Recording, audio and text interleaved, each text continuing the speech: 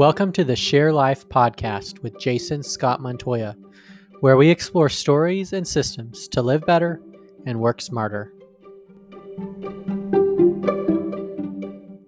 Welcome to a special edition of the Share Life podcast. We're in an ongoing series as part of the discovery process for my next book project, From the Garden to the Cross, How Jesus' Harrowing Mission Shows Us the Way. In this discussion today, we're reflecting on the moments where Jesus was sentenced to flogging and crucifixion after he was returned to Pilate by Herod. I'm Jason Scott Montoya, author and creator, sharing stories and systems to live better and work smarter. Today, I'm joined by Akila, Ray, and Chi-Chi. Akila, say hello. Akila is a connector, speaker, career coach, and HR business partner. She's passionate about energizing and equipping people to take risks and propel their careers. Ray, say hello. Hello. Ray, originally from Brazil, is the project planning coordinator at WEG, the associate pastor of Good News Church in Sugar Hill, Georgia, a community leader, and a soccer enthusiast and former player, or shall I say football. Football. Chi-Chi, say hello. Hi, everyone. Chi-Chi Okezi is a human networking specialist, trilingual cultural expert, author, consultant, speaker, and founder of Simple Networking. Chi-Chi, tell us the three languages you speak. So English is my first language. Igbo, my parents are Nigerian immigrants, and I learned French while I was in school. But I do speak a little bit Italian. I can say Fendi and Prada. And Okay, you can survive. Cool. Well, let's jump into the passage. We're going to talk where Pilate washes his hands of Jesus's conviction after he was returned from Herod and spent some time with Pilate earlier. We'll read and discuss my harmonization of the story from the different accounts, Matthew, Mark, Luke, and John.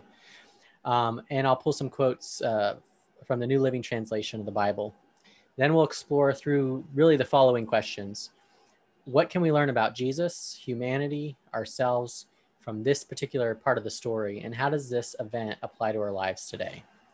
For those just now following along, this part of the story takes place after Jesus' agonizing prayer in the Garden of Gethsemane, after his betrayal by Judas, after a night of scheming to find a way to sentence Jesus to death by the religious leaders, the three denials of Peter, the death of Judas, Pilate asking Jesus about truth, and most recently, Herod directing Jesus to entertain him and his guests.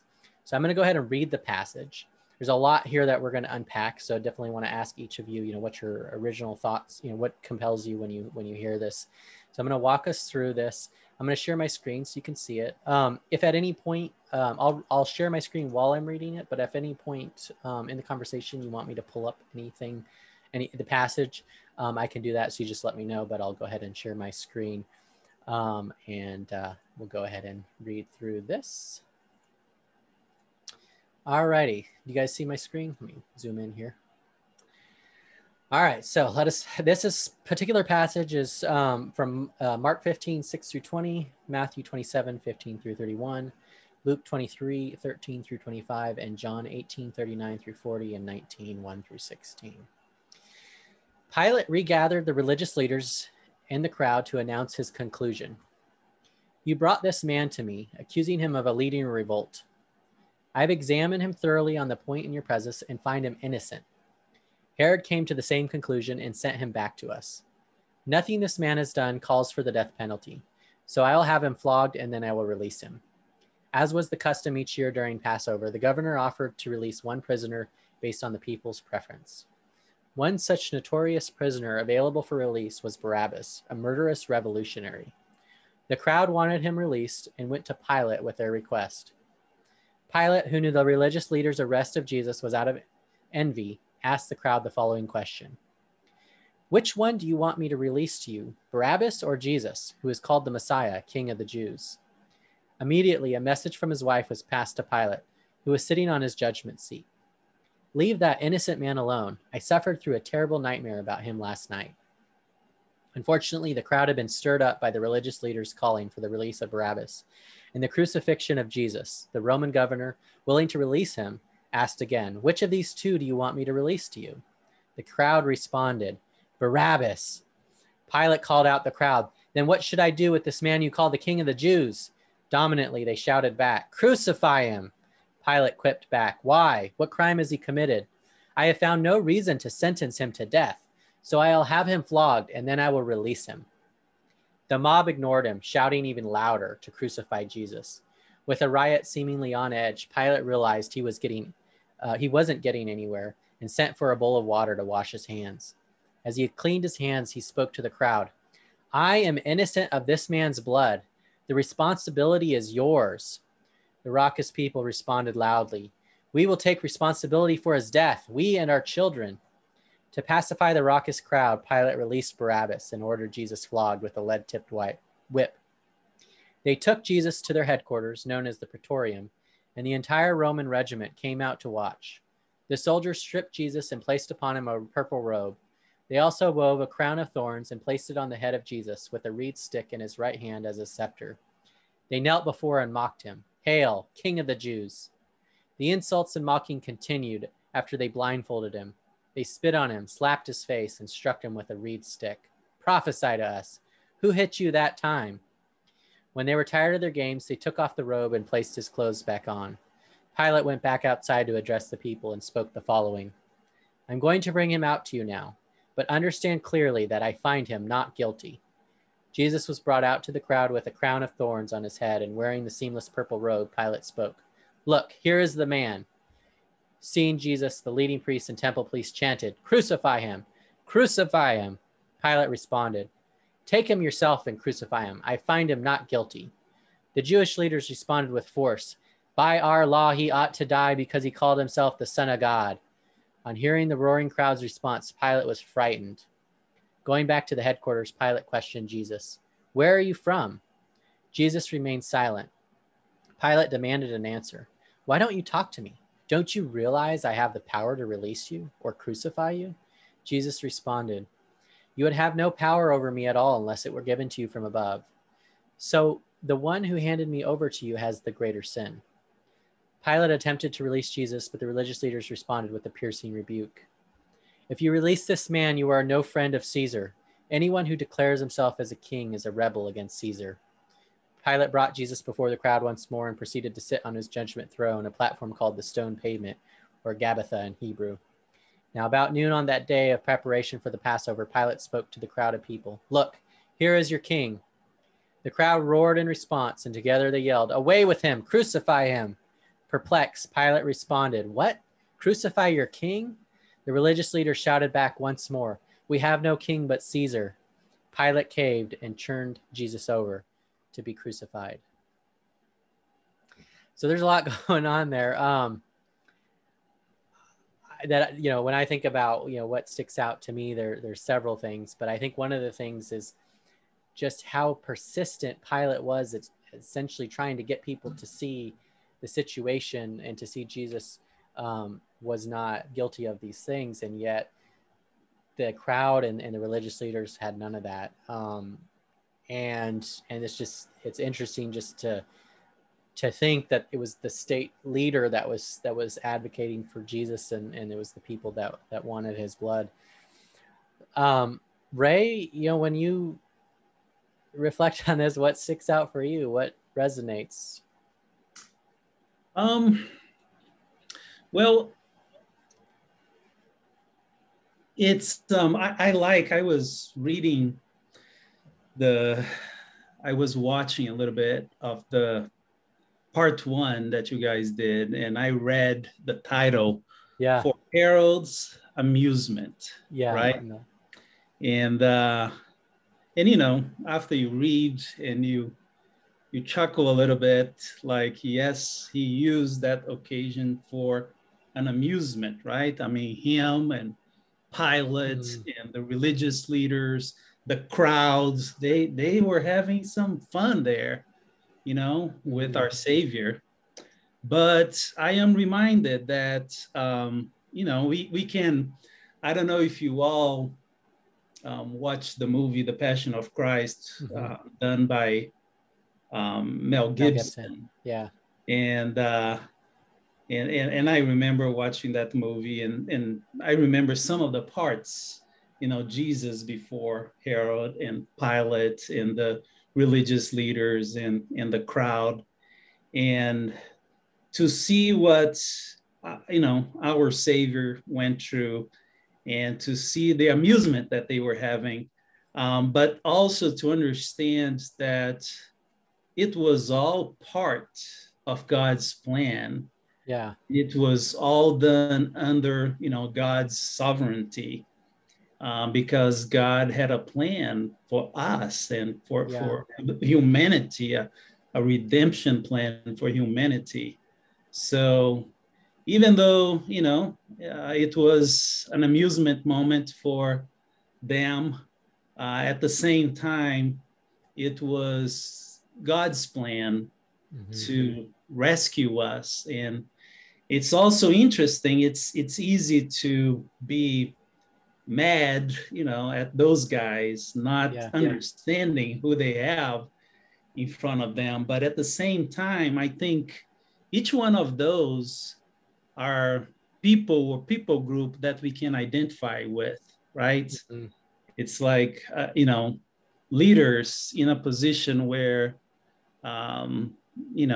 they are maybe doing something that they should not, and not understanding, you have, religious leaders, you have religious people doing something that we look back in history and we go like, how could the religious you're supposed to be the moral leaders, do something like that? And then you hear the crowd and chanting and preferring, Barabbas than Jesus. And at the end of the day, we could be mad, but also as human beings, we can identify with all those because, we are right there in one of those groups. Yeah, we're one of them. It's just a matter of when and where. Of our life. And that's precisely why the Savior was there, going through what he was going through for us, represented in that group of people right there. Yeah. Yeah, thank you. Kyla, what would you say? What sticks out? What captures you? So I'm not as calm. This is always a very stirring passage whenever I read it. So I definitely was angry, right? I was like, how, I think a couple of things. So one, Pilate, just seriously conflicted, right? And not the elements of a leader I would ever want, right? Religious or otherwise. The waffling of it, yeah. Yeah, because he was like, he said, I find him innocent, I'm gonna release him. And then, oh wait, well, you guys take him and do whatever you wish, right? So it's kind of that mob mentality, right? So, obviously when there's more people, right? If there's a bad decision being made, you feel less responsible because, well, there were 100 other people there, right? I'm just one of 100 or 1,000, right, whatever. Right. And so, that theory has been tested through many, many years. A couple of things, not religious related, but like as I was reading and particularly for this session, I think about like the Salem witch trials, right? I think about that historical occurrence that happened in the United States where people were accused of witchcrafting, right? Yeah. And so you have 1 or 100 people accusing someone with no proof, right? That led to unfortunate deaths, right? I'm certainly not comparing those people to Jesus Christ, but it just that abandonment of humanity and scapegoating, unfortunately, has been going on since the existence of time, right? Yeah. And so as I read through it, there was definitely that anger, but I see Ray's point of, well, if that didn't happen, then we couldn't see the power of God, right? And be able to be saved in Jesus. But it was definitely very stirring from a angry perspective initially. And last thing I will say, so I grew up Anglican, and very similar to the Catholic Church, like we read the Nicene Creed like every Sunday. It was just kind of in you like And so I pulled it back up because it's been a while since I've looked at it, and I always remember Pontius Pilate. He has a line in a very prominent doctrine, right? But you didn't really, I think as a kid, I didn't really understand exactly what that meant, what crucifixion truly meant as a child, right? I didn't know what that meant. So I think also the fact that he has that place in history is a little aggravating to me because he was not a to me, you don't deserve that, right? Yeah, I was like, oh, your name should not live on, right? But unfortunately, it has, right? But so I guess. What do you think the reason for including it in the creed? Like, what's the? I don't know. I'll have to like look up the historical. I mean, I think it's to say like, this is. It was a man that was not, it wasn't God, but it was a man that executed this, right? Mm-hmm.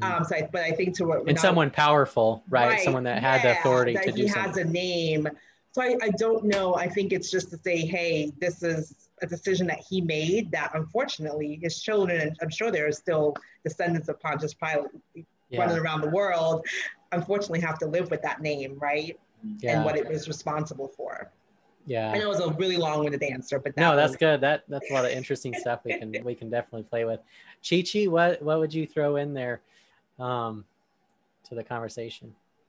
It was interesting. I'm on part 2, so I've done this before, so I'm not going to repeat anything. I definitely agree with the different perspectives of Ray and Akilah, but I also wanted to talk about, and it was a little piece in the scripture in the verses where it talked about Pontius Pilate's wife, how she had this disturbing dream and said, leave him alone. And I thought it was interesting of just even the role of women in the Bible, right? Not trying to be feminist or anything like that, but I'm always curious about that, especially from a cultural aspect. And I don't know exactly how people value dreams back then. Like if you had this dream, was that a strong premonition? Was that God speaking to you, whether you believed in God or not? Or did you see that as something as, like a foretelling of some sort, whether it could be superstitious, as Akilah was saying, or anything like that? Like, how did they value dreams? And then also, how did they value women? Because her note, she didn't walk up to him. It was a note that was passed to him from her. So hopefully the note was written in its full context, right? And that everything she wanted to say was exactly quoted in the note, we hope, but we don't know, right? But the message was, leave him alone, he's innocent. So he, and to Akilah's point, conflicted. I'm like, you are on the judgment throne, which was irony within itself. That's a good point. Yeah, but he's on the judgment throne, everyone. And so he has to make this decision. And clearly he is not a Solomon. It's just getting peer pressure from the mob. And then I think, and I'll stop at this, the part that got me that I thought was really interesting is when he asked for a bowl of water to wash his hands. Like that's really going to separate you from what you're about to do. Like just. Yeah. Well, that's interesting because in tandem with his wife, my impression is that it's like every step of the way there's something that is giving Pilate a reason to do the right thing, right? And his wife is one of those, like, and I think in a sense I get a sense like that probably did stop him in his tracks, like that gave him another reason to kind of push the way he did, but it wasn't enough in the end. But as that progressed, it was almost like he had to slice himself in half. Like I have to shed my responsibility of it so that I can sort of get that part of it, but then I have to let it happen so that I can appease people. It was almost like he was double-minded and he was trying to serve two masters, and he ended up just sort of filleting himself in the process. Which is a clear picture of, why Jesus came, right? And his mission. He came to save double-minded people, divided, serving 2-3 other masters, right? Yeah. So it is a picture that leaves us, now, that we are walking with God and following Jesus, we get upset. I'm with you about like the emotions that come just by going back to this text and being reminded what happened. There is this verse in 1 Peter 3:18 that says that, Christ, he suffered for our sins And it says the just for the unjust.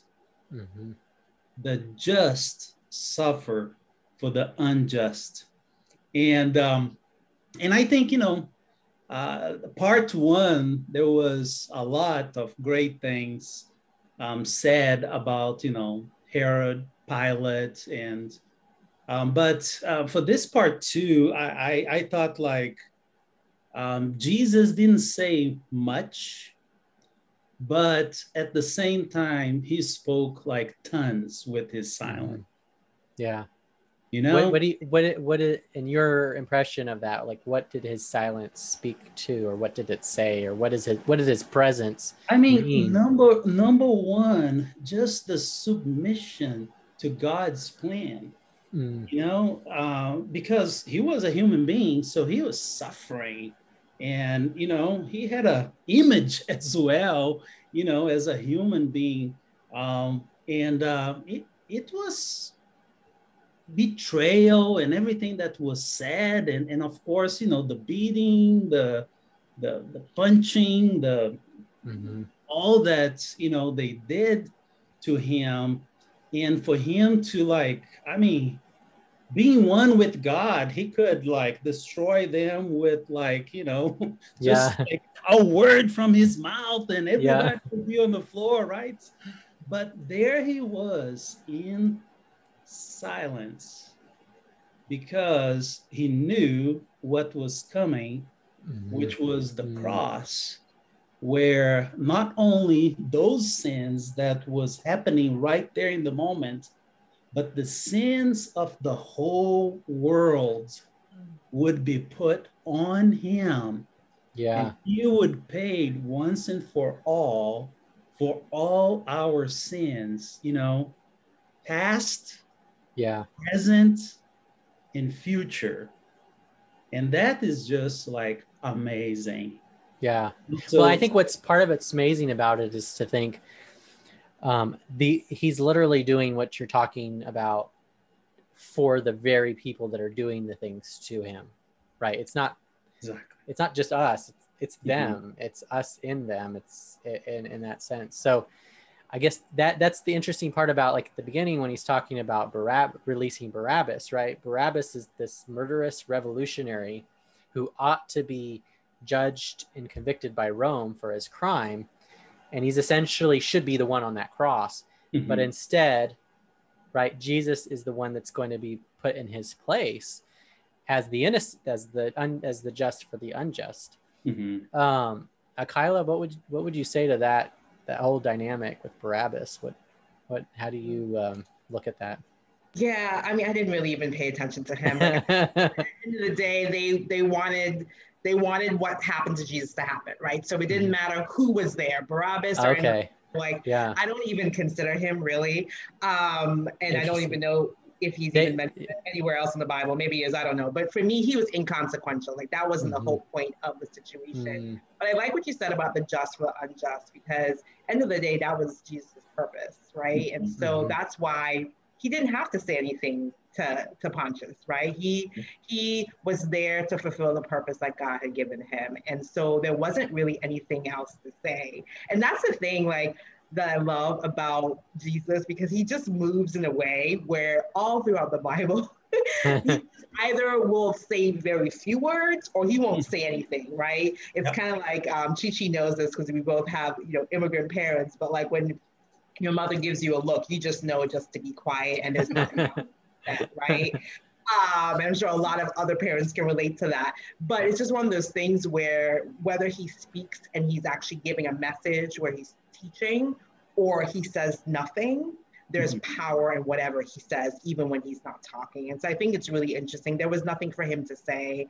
And yeah, I mean, but I think that whole part about being there for both, right? Because I think at the end of the day, even though, as Ray said, he was human, he was superhuman. He wasn't, most of us would be involved in our feelings, right? Whether that's anger, whether that's sadness, but for him, he loved everyone, even the ones who were unjust or unkind to him. Yeah. Chi-Chi, what would you add to that? And also in terms of the silence and It's this, and we talked about that in the other podcast, the self-control piece. Totally agree with Ray and Akila. And it's interesting because I was reading even like through the Gospels and with Zechariah. We love Zechariah. He was he was silenced throughout the pregnancy of his wife, Elizabeth, until John the Baptist was born. And I just thought it was so fascinating because I'm like, there was no reason physically for him to become mute, but because of what he said or what could have happened, he was silenced by God or by the angel, whomever. And I'm thinking, this is not a fly by night kind of thing. We've been talking for hundreds of years, so it has to happen.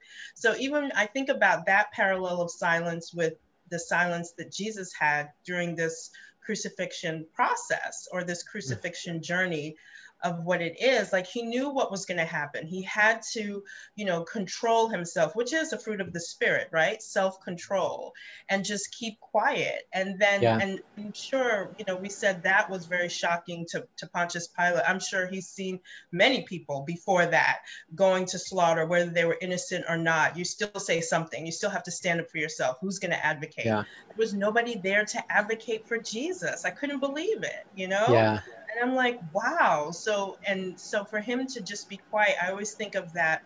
There was a verse in Proverbs where it says, if a man can, and I'm paraphrasing, if a man can control his anger, he's better than someone that can take a city, like a fortified city. Like, that's wow. Well, and that silence, there is a sense I get from Pilate that because Jesus doesn't say anything, he's almost like, well, I've got to say something then if you're not going to say something. And, that's an interesting dynamic, that when we are silent, it does give other people an opportunity to advocate for us. So I don't know what much more to make out of that, but so that's kind of, so the Barabbas thing gets kind of tethered, and then between that, as it's introduced, and then this note comes. So Akila, was there anything you'd add to the whole Pilate's wife? Oh yes, I thought the same exact thing, but for different reasons than Chi-Chi, right? So I was like, well, clearly he wasn't a smart man if he's not listening to his wife, right? That was one of my first thoughts.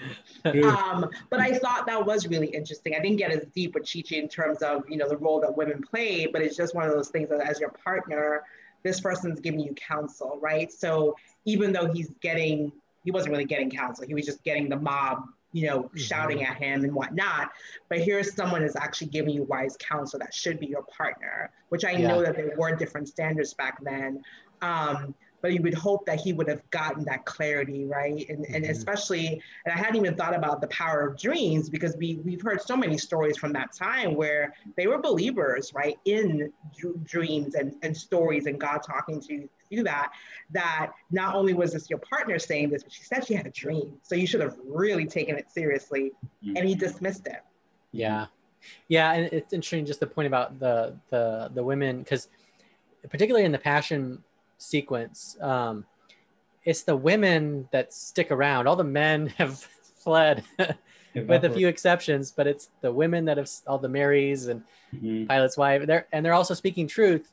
And it's when Christ resurrects, it's the women that are the first to see that and to share it. So they are truth bearers in a way that I guess men have completely failed in this situation. So yeah, unfortunately. Why would you add?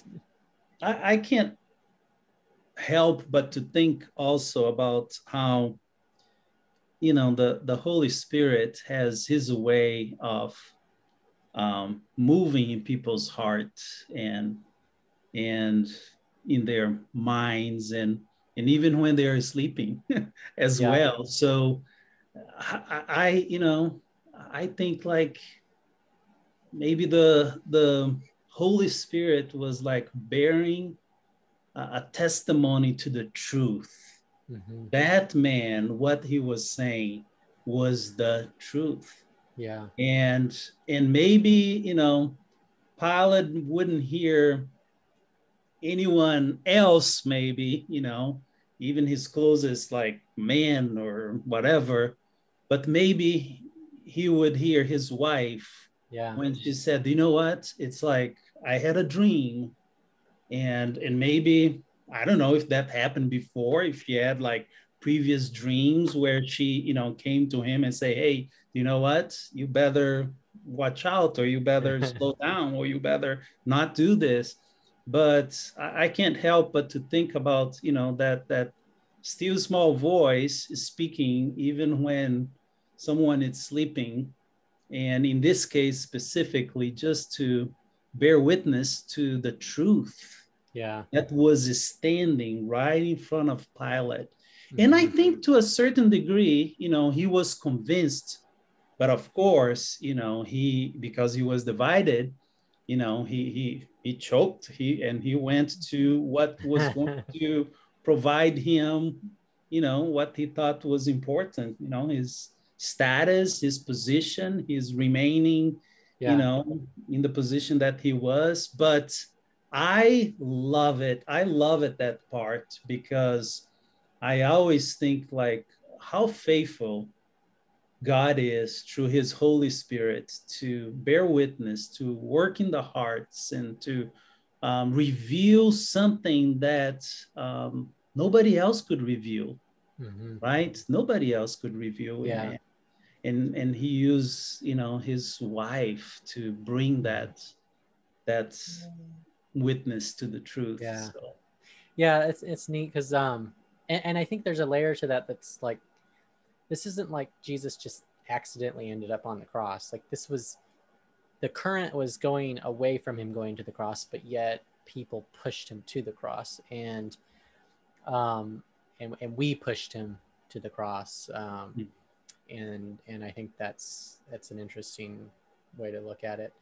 Chi-Chi, you know, what would you make of Kyla, you had something to say. Yeah. Well, as Ray was, thank you, Chi-Chi. As Ray was talking, it prompted a thought. I'm going to go all the way back to the Old Testament with, you know, Adam and Eve, right? And I think that's the thing that's powerful, is that there were all these things that are happening to show both good and evil, right? And I think that's the thing, you know, God gives us free will, right? Even when we disappoint him.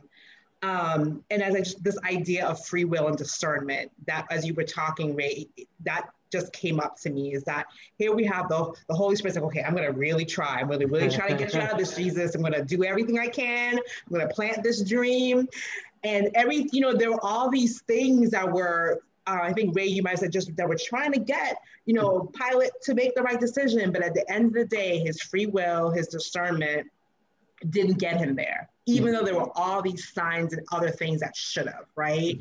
And so, you know, and I think and that part I see the human in all of us, right? Because how, you know, I'm sure we've all made mistakes, right? There were signs along the way that we shouldn't have done X thing, but we still did it, right? Because at the end of the day, we have free will, and God may be disappointed in us, but he still loves us, right? And all of that. So that's just something that popped into my head as Ray was speaking. Yeah, that's good. Chi-Chi, what would you add? It's so interesting because it's almost like, you know, we're talking about all these different dynamics that are going on. This is seems like a stressful situation, to say the least. You have a mob, you have peer pressure, right? From, you know, this mob, and Pilate has no type of direction. We've all agreed. Right? and he's sitting on the throne of judgment. And, you know, and that's the other thing, like, he's incompetent, and he has air quotes. He tells Jesus, I have the power to release you. I'm like, do you really? You can't control your mind. What power do you have?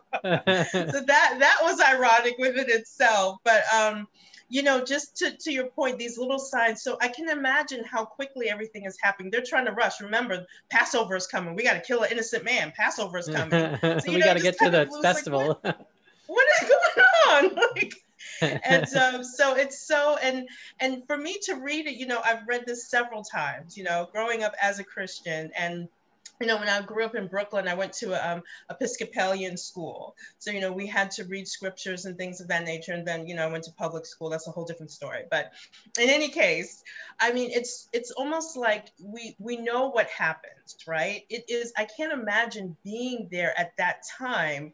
Yes, Jesus has prophesied. He's talked about this. We've read this in the scrolls, in the scripture. This is actually happening now. Like this is actually taking place, and they probably didn't think it was going to happen like this, right? And so for Jesus to be quiet, like I said, this type of self-control is unbelievable, you know, to me. You know, if I have to fast, right, because I'm trying to fast, read my Bible and fast, after a couple of hours, you guys, I get weary, and and I think to myself, week. I'm like, Jesus did this for 40 days and 40 nights. No, I can't do this for 4 hours. So it goes back to, yes, he's God, but he's put in this human body, which has many limitations, as we may know. You know, I can't imagine being sovereign and then having to demote. Literally, you're demoting yourself. So, and it's so, to Ray's point, it's just amazing, you know, how you can read this and think, all of this is happening, and we're reading it, you know, in retrospect, but to physically be there and see all of this being played out there's no, I'm just in awe. I'm in absolute awe. Yeah, it's humbling in that way. And I think there is an aspect of that, of his action, that should compel us, should motivate us, like, wow, this is what he's done for us. The least I could do is just a fraction of that, right? So kind of thinking, I guess, specifically about this mob. I mean, this mob ignored Pilate. They're shouting, "Crucify Jesus." Pilate pulls out the bowl, starts washing his hands. You know, Ray, what do you make of this mob and of this responsibility washing?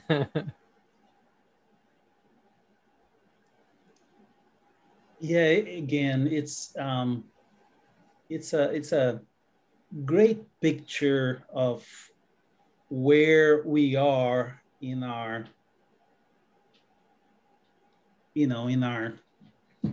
we are born that way. We are born, in sin.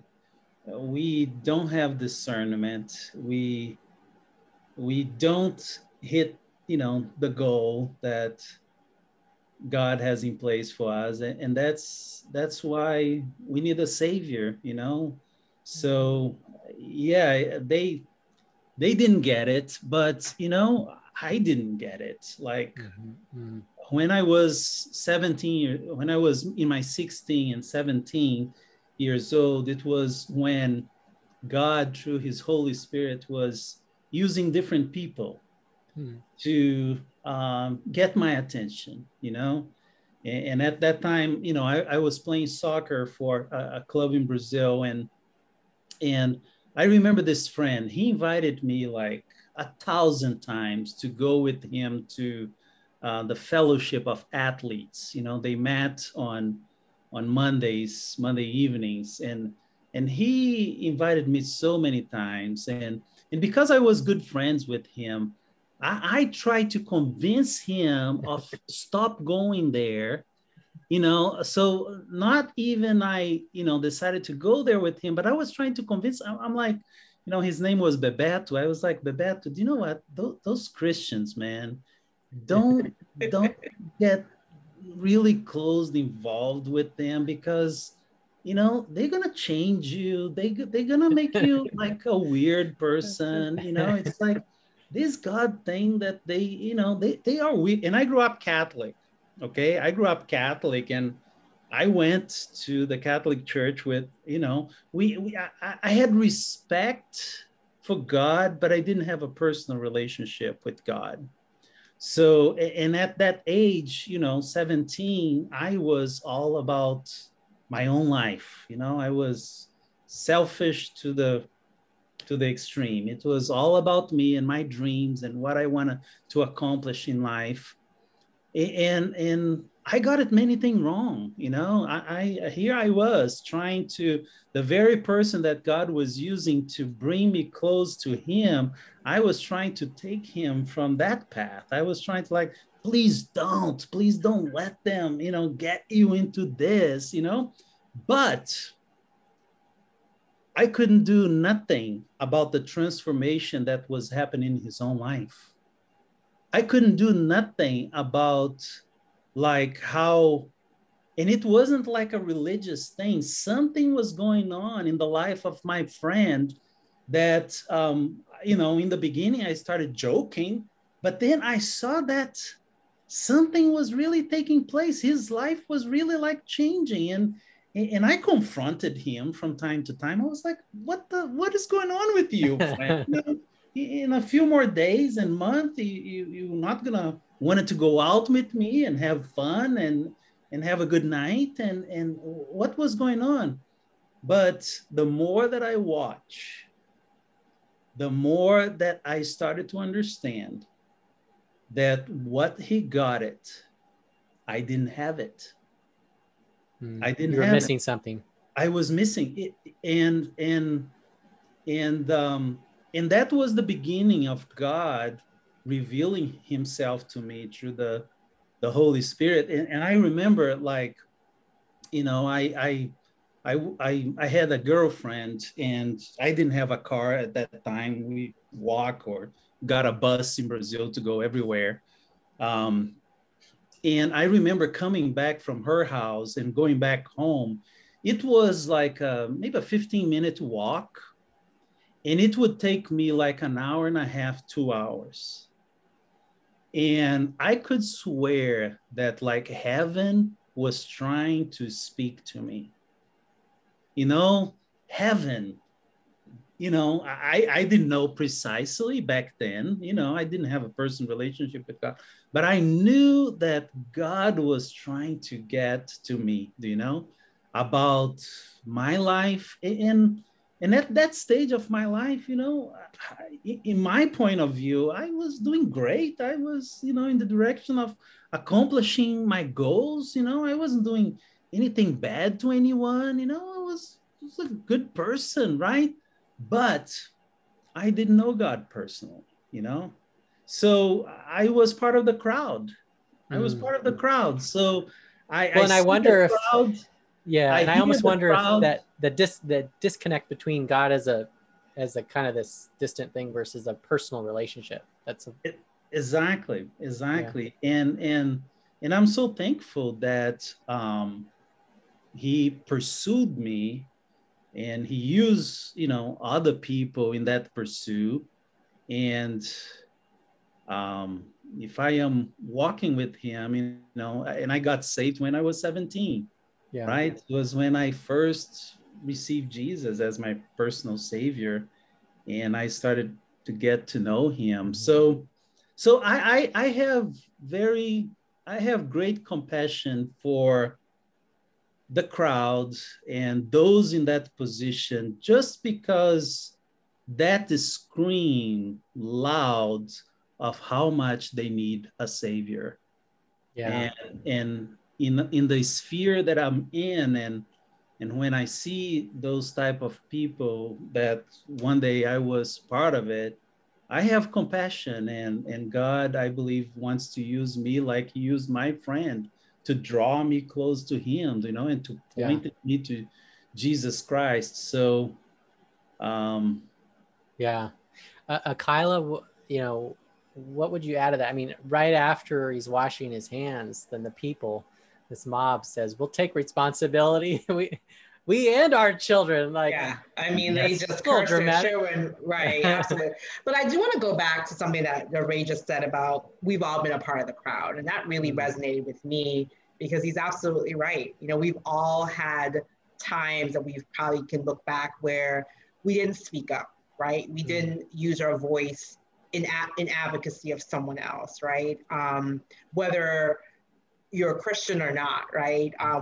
Sometimes it has to do with the level of maturity, right? Not feeling comfortable doing that. And hopefully as you get more seasoned, you get more comfortable. But there are some tremendous, amazing young people who they've already found that voice young, right? So that really resonated with me, because I hadn't necessarily seen it from that perspective. And it's a good reminder that whatever may come our way, we may think, oh gosh, how could they have done that? I never would have done that, right? It's so easy to say that, but it's like, but what about all the other times? What about that time when you didn't, right? Yeah. And so that was a great reminder. So thanks for that, Ray.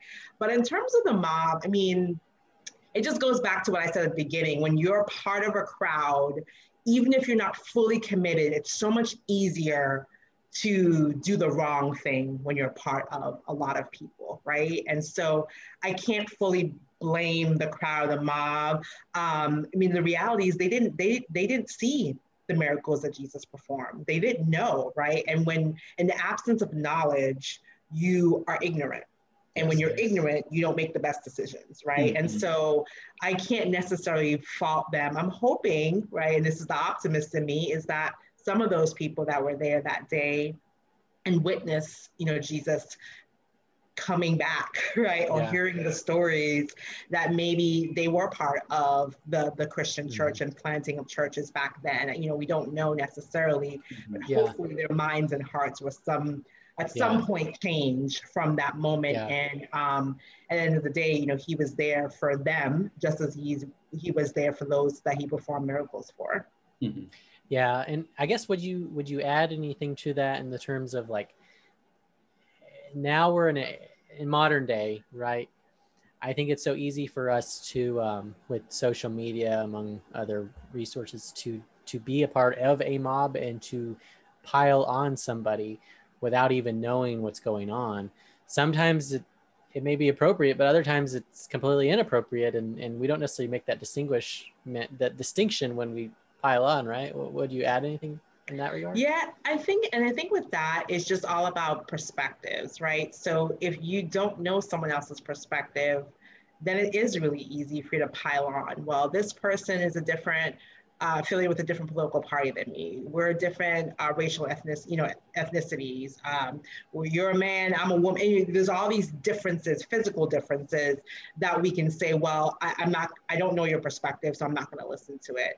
But I think I go back to, and you know, Jason, you and I go to the same church, but I go back to what our lead pastor says, like, make sure that your contacts, the people that you surround yourself with, that you do life with, have different perspectives, look different than you, right? Because if we all hang out with the same people that look the same, and we all went to the same church and grew up in the same country, you're gonna have the same perspective. You have to challenge yourself by surrounding. That's why I love who we have on here right now, right? That's a testimony of that, of hearing those different perspectives. We may not always agree, right? We think passionately about the things that we think about and believe in, and that's okay. But are we willing to listen to someone else's perspective and honor that? And so I think it definitely has present day implications, because I do believe that we do have some mob mentality that happens physically. We saw a mob that, I won't get political, we saw a mob descend upon the country not too long ago. But we have mobs that happen all the time, whether it's on social media, whether it's in person. And that's why it is important for each of us to use our voices when we see that happening, to advocate for someone else, to cheer them on, to say, you know what, Chi-Chi, you're doing amazing things. And you may not even have to address the mob. You just got to cheer that person on. And that makes an impact. Yeah, it's a lot of great stuff. Chi-Chi, I don't know if I answered your question, Jason. Yeah, no, well, there's so much there. It's That's like what the Spirit told me to say. I gotta digest it. Because it's one thing that actually comes to mind is, I think about Martin Luther King Jr. and when he did the protests and just how he approached the peaceful protests and the way that they did it. In hindsight, it almost seems miraculous that was even possible, that those groups were able to operate the way that they did without turning violent, without turning into a mob like we see here in the Pilate situation. So that's one thing that came to mind.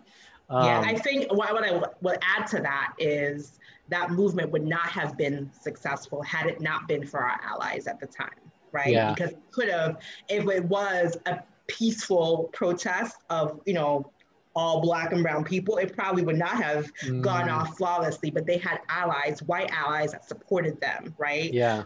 They had allies that weren't just Christian, that were Jewish, that were Muslim. So that was a true unified event, right? So I think that was part of the success. And that's why I know we're not talking about Alex and all of that, but I think important. Any change to happen, we have to have people who look differently than us and people who are in the power or have the power to advocate on our behalf.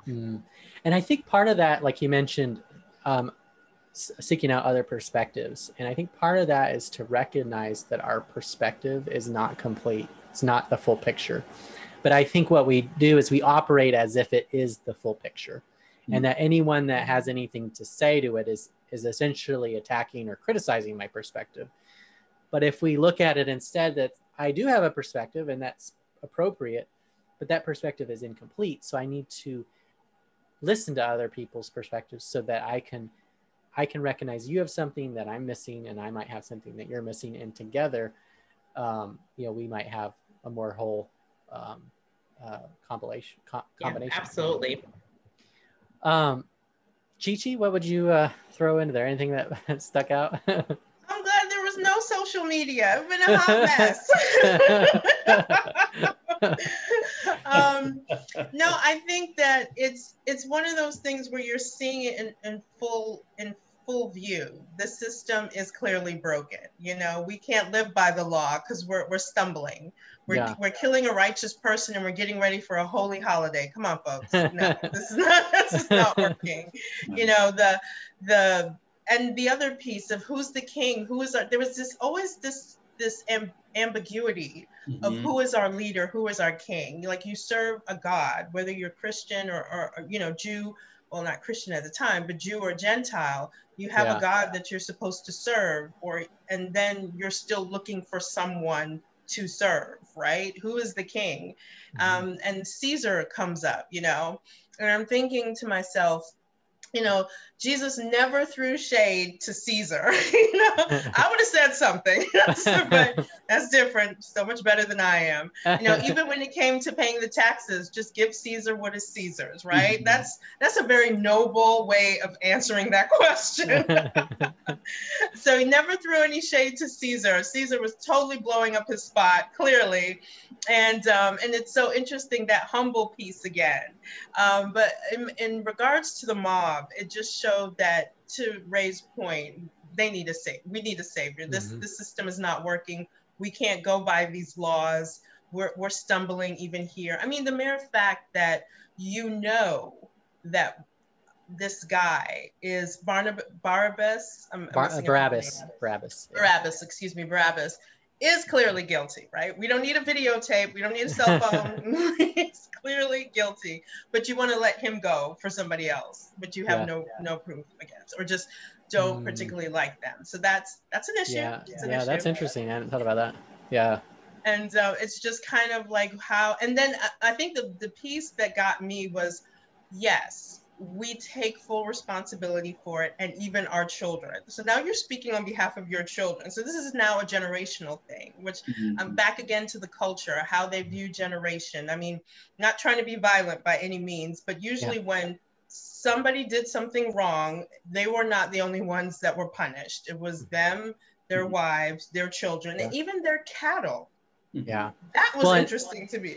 And what's ironic about it is that within, I guess in 76, within 40 years, would be when the Jews rebelled against Rome and they destroyed the temple, and they killed all kinds of people, and those were the children. So there is an interesting tie there, that they actually invited judgment on their children in a very real way. It wasn't just that they said it, but it actually came upon them by the Roman Empire.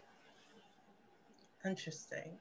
So now the next part is that Pilate, and it almost seems like he's trying again to appease the crowd. He says, all right, you hate Jesus. I'll just go ahead and have him flogged, and hopefully that will appease you. Like, that's how it feels to me.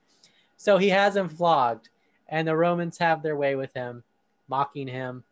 And I think that almost fueled the fire some more, but I don't know, Ray, what do you think about the scourging that? Yeah, I think that's the part that I hated the most about him.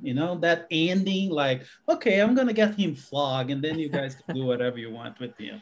That's like, what a coward, It's like, you don't do that, man. It's like, but you know? And that's when it gets, I guess, very physical in the violence. I mean, there have been some beating before that, but this is whipped where flesh is coming off his skin.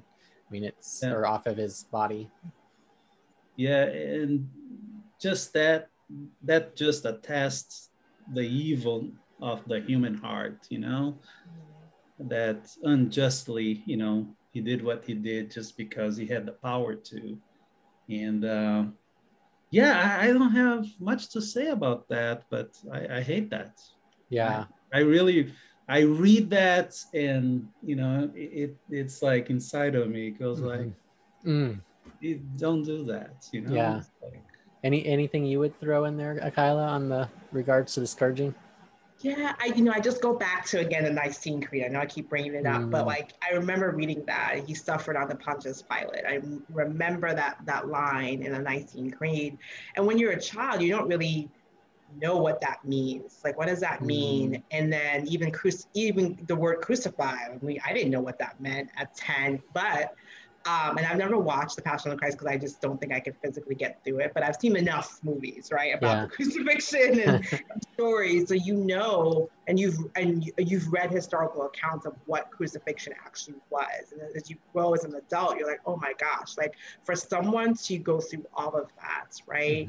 You show the love, you see the love that he had for us, right? And that's just powerful. But I go back to what Ray said at the very beginning, like all of this had to happen, right? I truly believe that as much as the Spirit wanted to like arm the wife with a dream and all these other things, that at the end of the day, that was Jesus' destiny, right? And so it was going to happen no matter if one slight thing changed. Like if Judas had a change in heart, there was going to be somebody else that was going to betray, right? There was always going to lead to this moment.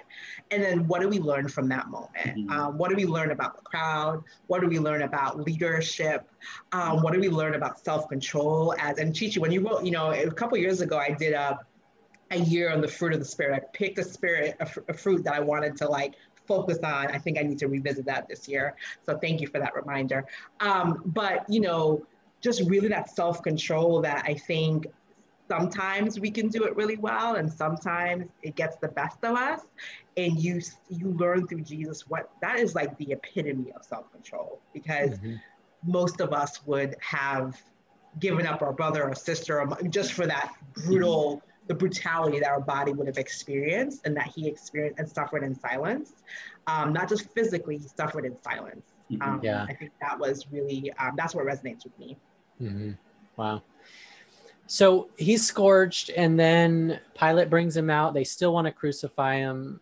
And he has, I guess, kind of one more chat with Jesus. Where are you from? Why don't you talk to me? Don't you realize I have the power, as you said earlier, Chi-Chi, to release you and crucify you?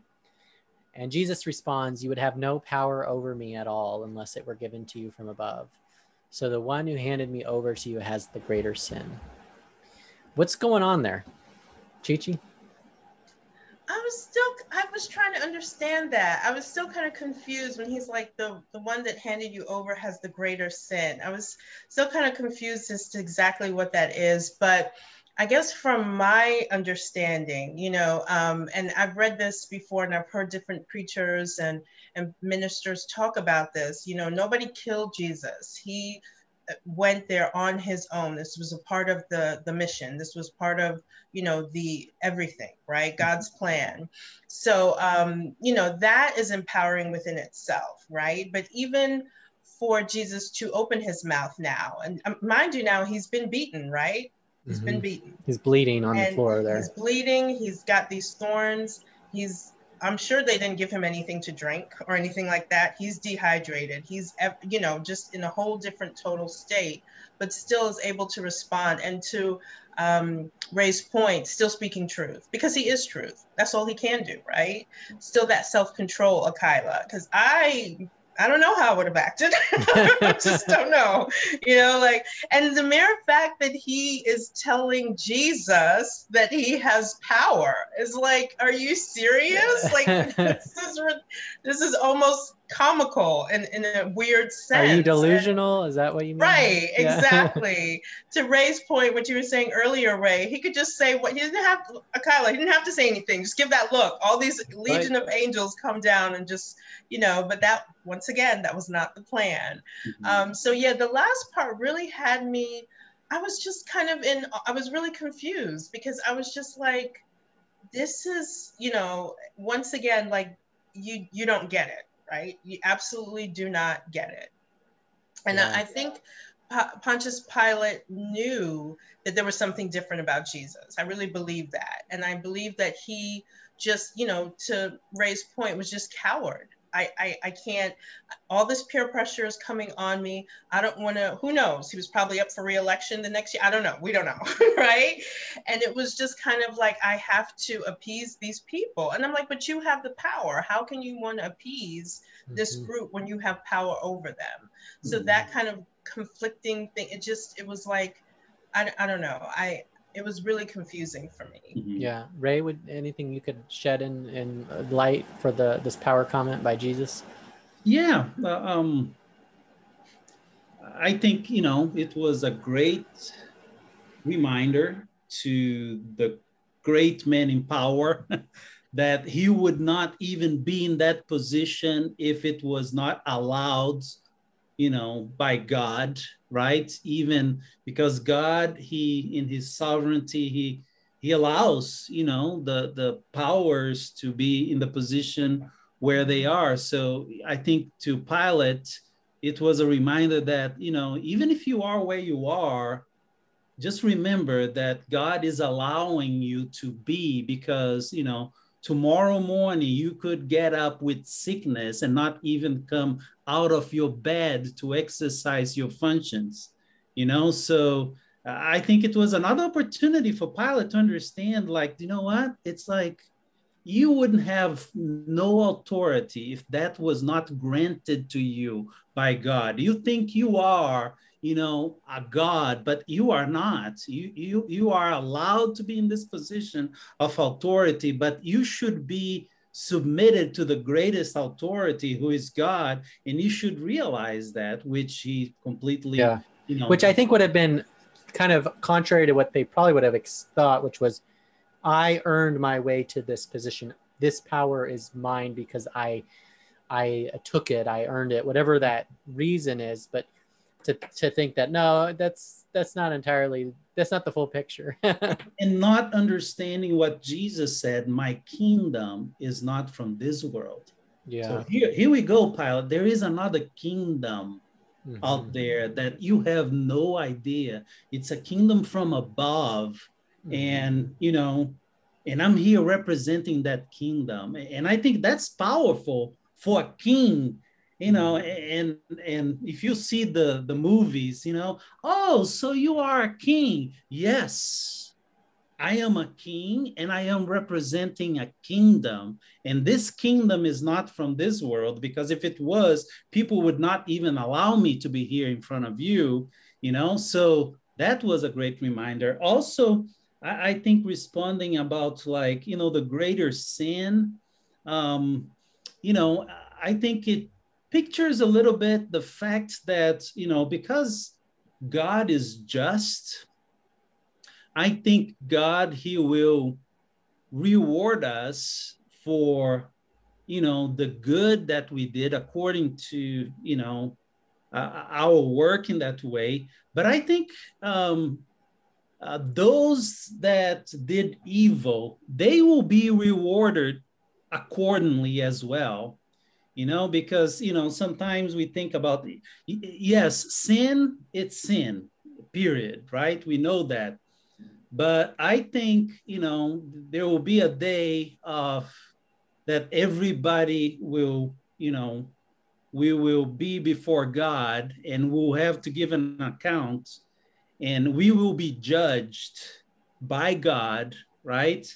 and there is different, we know in the Bible, there is different judgments that take places in different places. But I do think that being him just like, you know, the system of justice that we know, it's so, you know, imperfect that we have, but, you know, the guy that killed someone and, you know, his penalty, it's bigger than someone that just went through the red light. So I think Jesus probably might be referring to that as well. You know, he will be judged accordingly, and maybe his sin was just, you know, worse than Pilate, you know. So well, and I think of, like, you know, in Nazi Germany, you know, there's a difference between Hitler, who's driving these actions, versus someone that's participating in it. They're still guilty of their choices, but there is a different level, I guess, of responsibility that comes with those things. And the religious leaders, they plotted to kill Jesus. Go ahead, Kyla.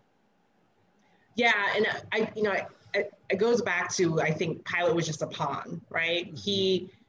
It could have been somebody else. Pilate was on duty that day. You know, the way, which is ironic, right? Which is ironic, because his name is, we hear his name, even if you're not Christian, that name resonates, right, in history. But he really was just a pawn. So I think, so this is what I love about Jesus. Like, Jesus was a little passive aggressive. Like, he knew how to, like, say certain things to kind of dig at you, right? Because he knew, he was all knowing, right? And so his point was, you know what, you're really not that important.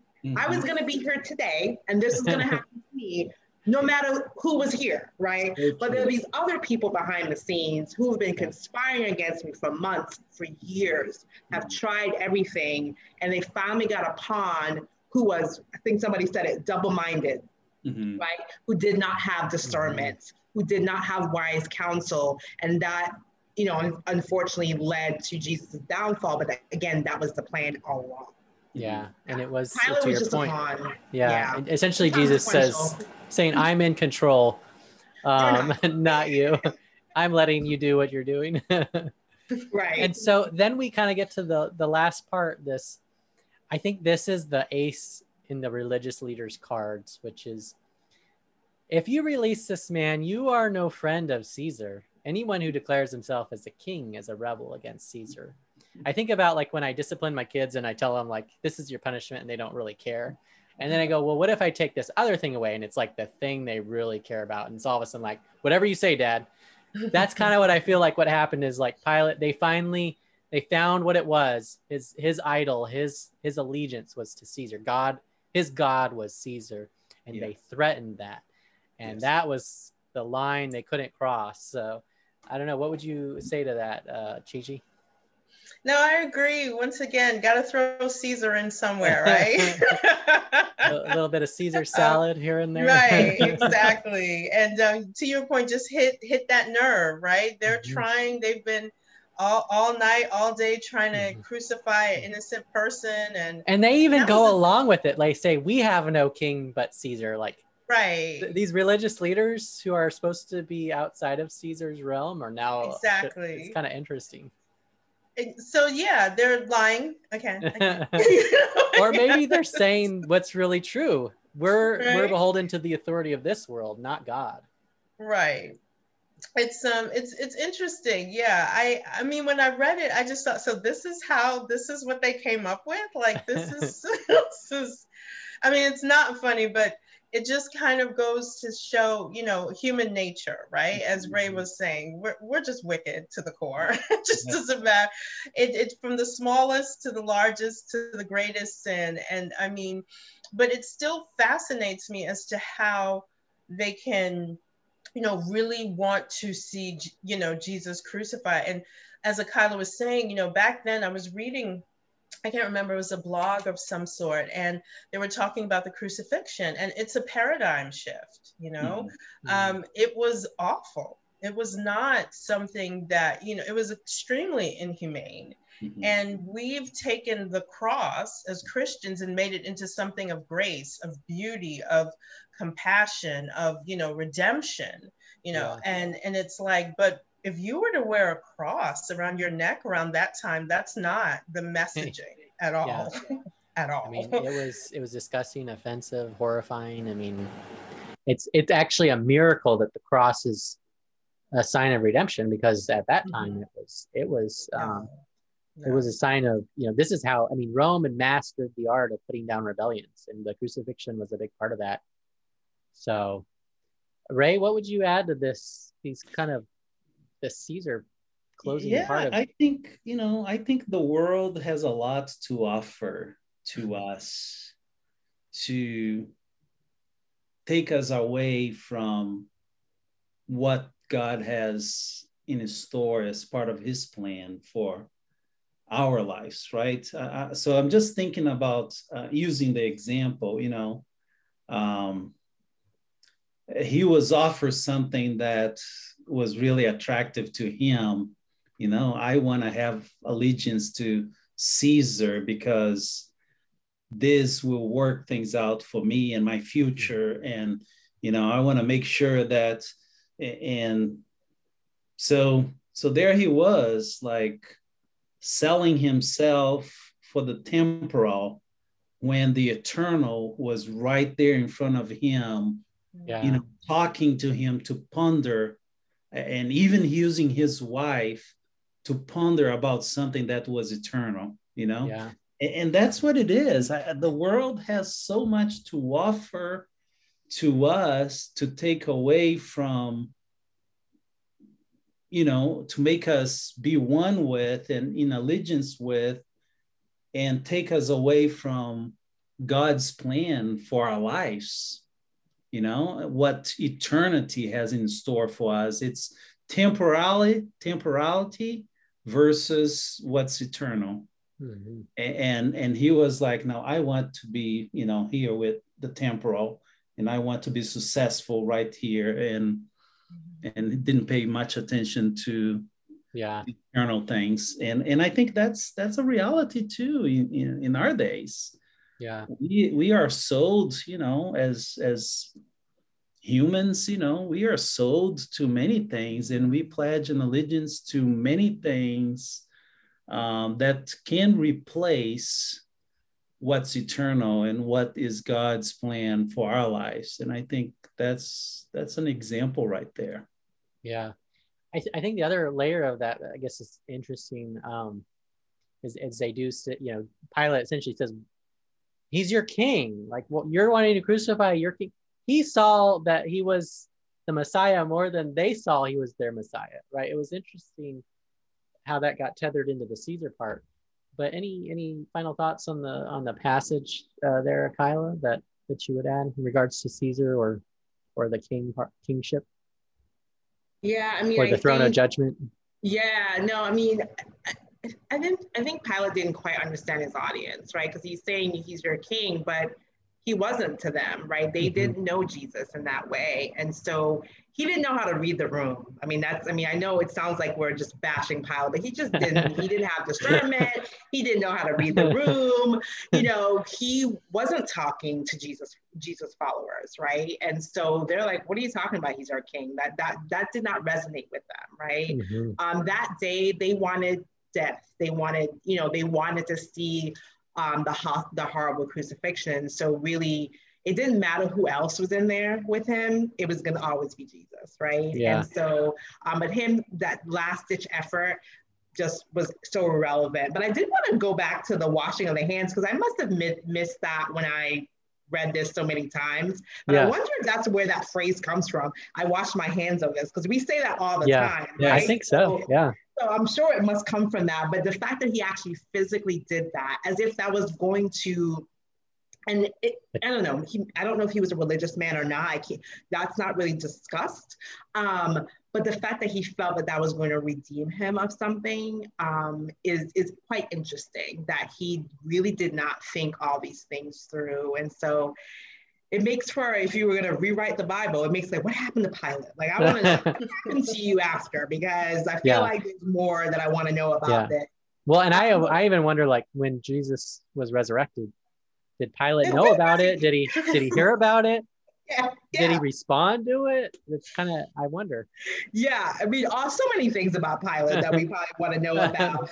But I do think it's interesting, and I can't remember if it's Chi-Chi or Ray that said it about the symbol of the cross, right? And I think what's powerful about that is that typically those who were crucified were supposed to be criminals, right? They're supposed to be not great people, but our Lord and Savior was on there, right? And I think that's a great reminder for us that we all have areas of weaknesses, and we all have sin that we commit. But at the end of the day, if Jesus is up there, he knows that we have hope, right? That we can be saved and we will be offered grace. And it's also a good reminder to extend grace to others and not to form and put our judgments on others because we have different perspectives or different beliefs. Because at the end of the day, any of us could have been up on that cross. Yeah.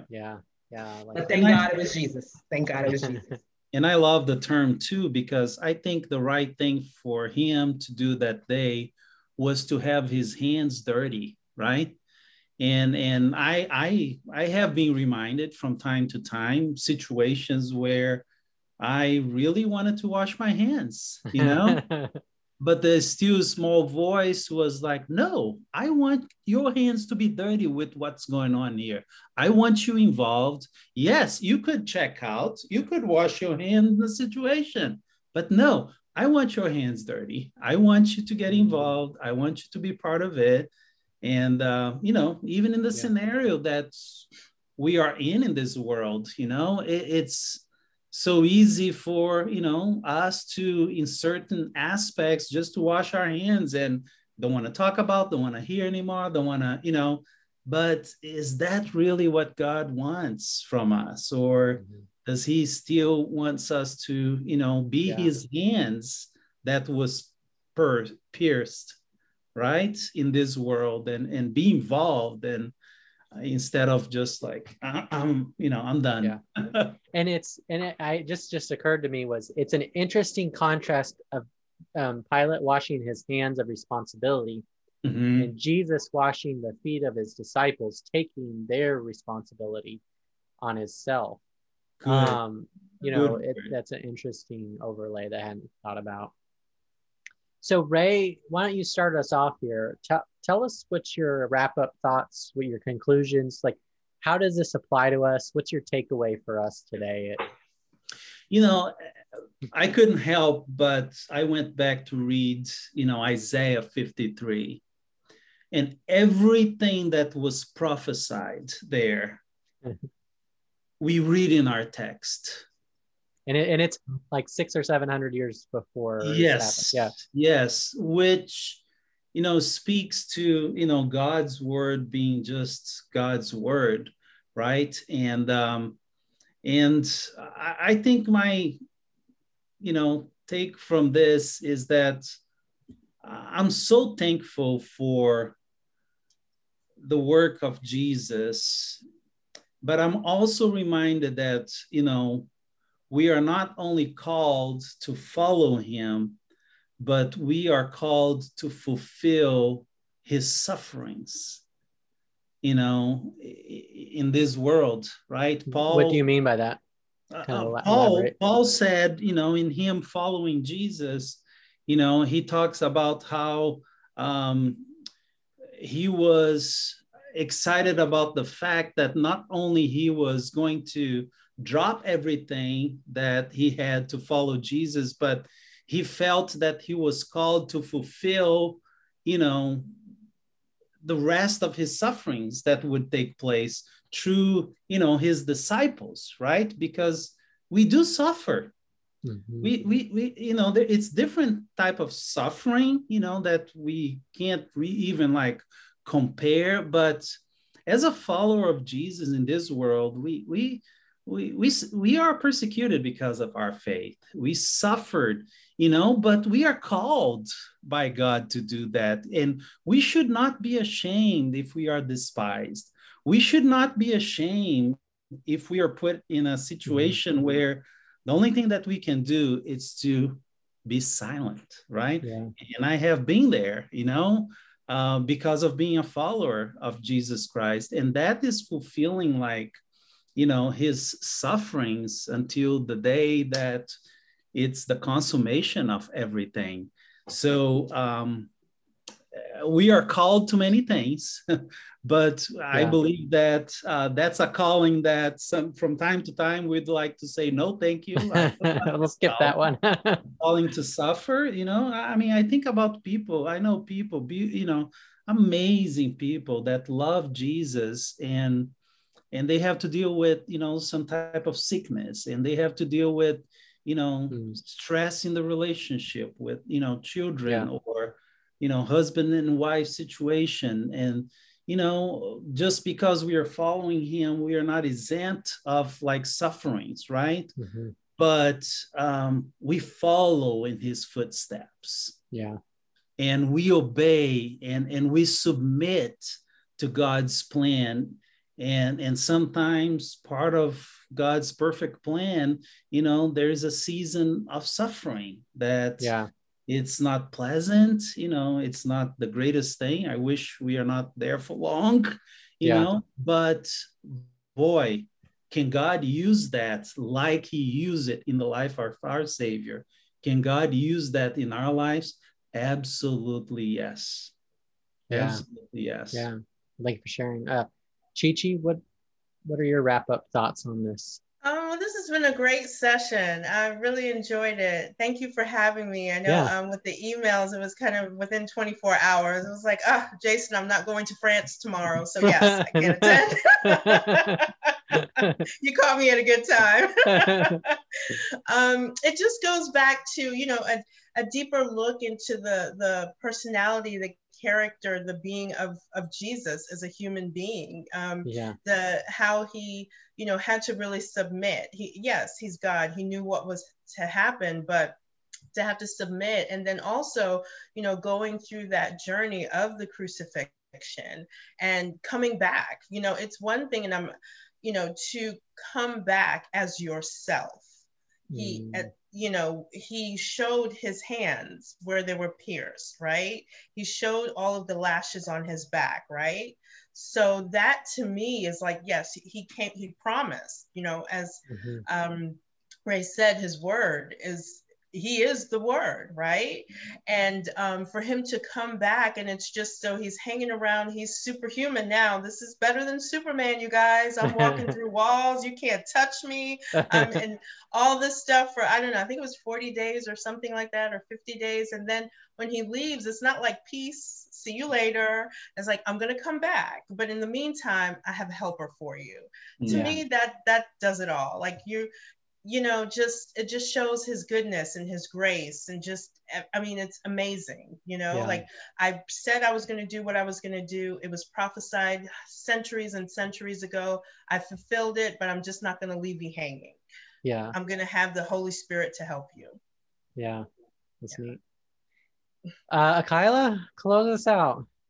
Yes, I'm probably going to say something that's going to be controversial.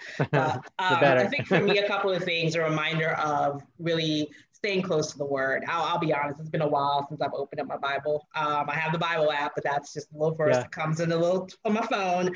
But it was a good reminder, and I've read all of these, right? And so it was just a good reminder of all the suffering that we may be going through. They're not new, right? Things that have been happening for thousands of years. And so it just is important to whatever you're going through. Most Bibles nowadays, you can say, hey, if you're feeling shame, if you're feeling anger, you can find the spot and go and to use that as a vessel. So I'm going to commit to doing that more often. The second piece is just seeking wise counsel. Because I think Pilate missed a lot of lessons, right? And, Ray, you talked about signs that you had along the way when you were a teenager. And it's important for us to pay attention to those signs and to the people that are speaking, God is speaking through, and not be ignorant of that. And then thank you, Chi-Chi, for the reminder about the fruit of the Spirit. I'm going to go back and revisit that, because I think that is really important to really think through. We may not be able to get, are there 7 of them? You might not be able to hit all 7 all the time, but if you want to focus on a couple of them to really model your life and show up so that others can see Jesus through you. And then for me, just in terms of Jesus, self-control, as Chi-Chi, as you mentioned, humility, and ultimately, this is a story of love. Because if he did not love us, he would have ran back, gone somewhere else, gotten a ship somewhere, and sailed away, right? And said, Father, I know this is what you want me to do, but I'm not doing it. He would have pulled a Jonah. Right? Exactly. That's a whole other podcast. But yeah, I mean, he ultimately loved us and took that and as a laborer, right? And died for our sins. So it's just, thank you, Jason, as Chi-Chi mentioned, thank you so much for inviting us. This is a great reminder and great lesson for me, especially as we're heading into this work week. So thank you. Thank you all. I've learned so much from listening to each of you. Well, thank you all. Go ahead, Dre. One thing that I forgot to say, and we might like this, for Pilate, I know that he slept in the sofa for many days after what he did that day.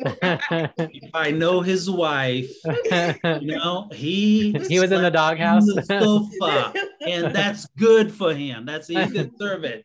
She just might have left him back then. I know. Left him. Maybe that's why we didn't hear about him.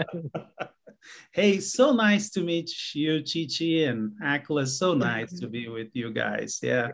Thank you so much for the things that I learned with you today. So awesome. You're welcome. Thank you, Jason. Thank you for listening to this episode of Share Life. For additional stories and systems to live better and work smarter, visit jasonscottmontoya.com. That's jasonscottmontoya.com. We look forward to having you listen in on the next episode of Share Life.